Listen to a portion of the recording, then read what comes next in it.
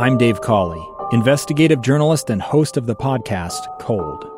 In October of 1985, a woman named Cherie Warren left work at a busy Salt Lake City office to meet her estranged husband at a downtown auto dealership. She never made it home.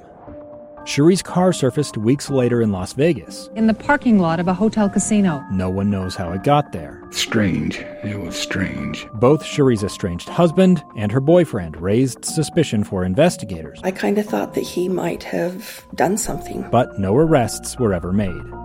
In Cold Season 3, we dig into double lives, make new connections in the case, and examine the difficulty raised by reasonable doubt. We want answers just as much as anyone else. They have creeps like that now too, so nothing's changed.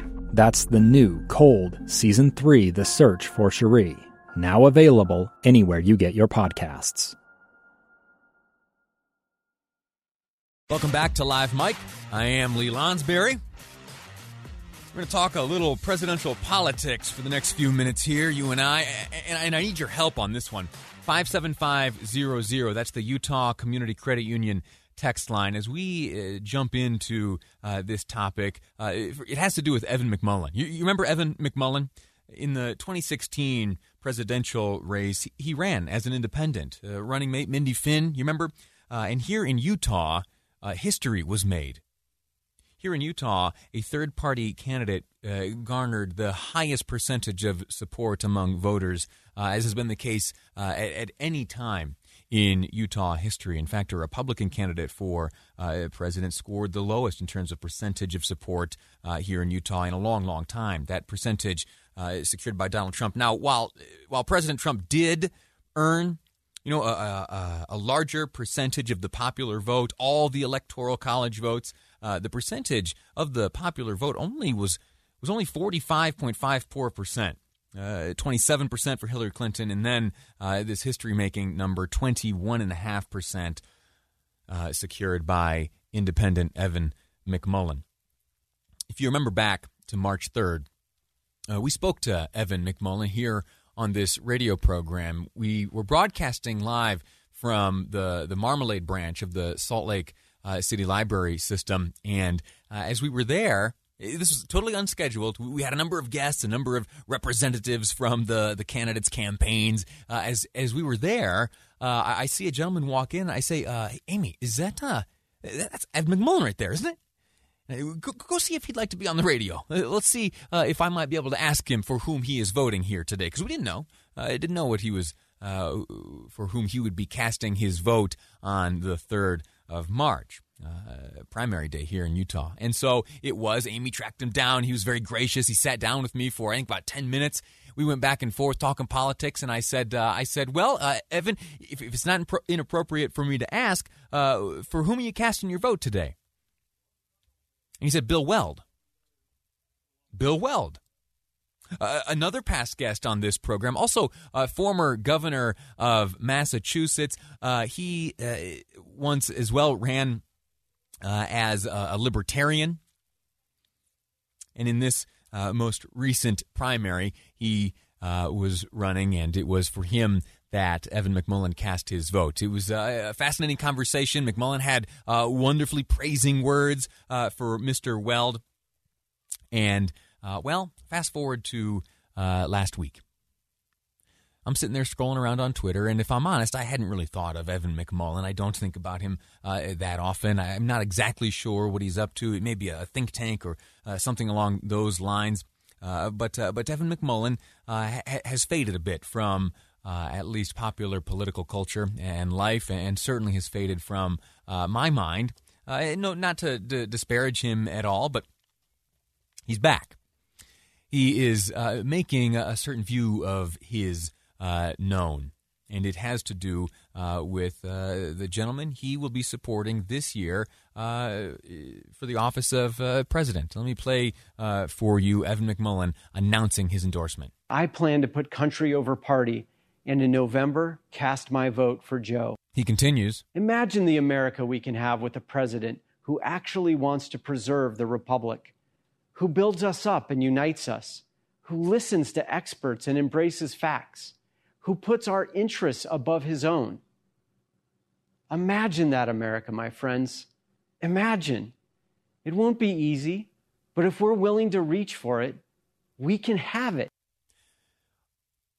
I wouldn't otherwise, be airing these types of endorsements or spending this much time on an endorsement like this. Endorsements are a tough thing. They don't often, in my opinion, carry much weight. You and I, we're smart enough to make up our minds on our own, and endorsements, I think, are much more important to the headline makers, or to the headline writers, I should say, and not so much to the decisions made by you and me in the ballot box, or on the mail-in ballot, whichever way we go about things this year.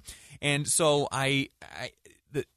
why am I talking about Evan McMullin? It demands an explanation, and it is because there is a period of Utah history here where over a fifth of Utahns who cast their ballot in the presidential election of 2016, they decided that Evan McMullin was their guy. Here in Utah, there is a very healthy percentage of the population that had at one point put its faith in Evan McMullin. And so it is that I ask that same 21.54% and anyone else who wants to weigh in, does Evan McMullin, speaking up along these lines, expressing his desire to endorse Joe Biden, does it change your mind? Does it mean anything to you?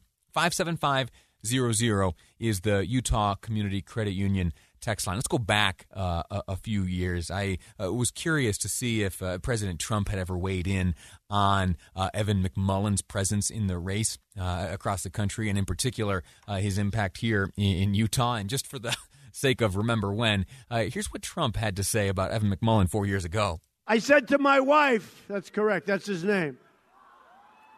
He said, Evan McMuffin. Do you believe this? Or something like that. I never heard of this guy before. Nobody did.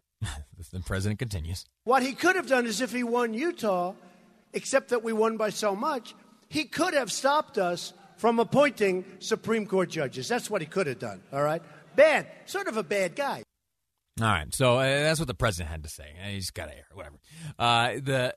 Mr. McMullin, he continues in that announcement I shared for you a moment ago. He continues talking about specifically President Trump this November. So he's gone beyond endorsing Joe Biden and is maybe placing himself firmly in the never Trump category, as evidenced, I think, also by his support of Bill Weld early March. We must be ready to choose facts over lies, hope over despair, love over fear, and good over evil. We must be ready to defeat Donald Trump. And in this year and in those that come, we must also send his enablers in Congress home too. All right, and he continues. He talks about how we, the American people, should follow our forefathers' footsteps on changing this country.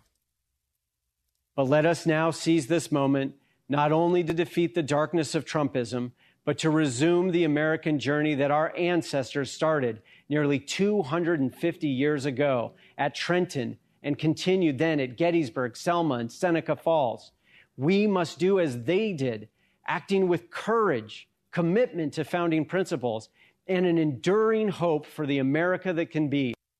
And the last word by Evan here, and then we'll move on. But the reason, again, why I bring this up is because Mr. McMullin had such a profound and historic influence on the election here in Utah. It didn't change the outcome. You know, all the electoral votes went to Donald Trump. The popular vote was secured in the largest number by Donald Trump, but it wasn't over 50%.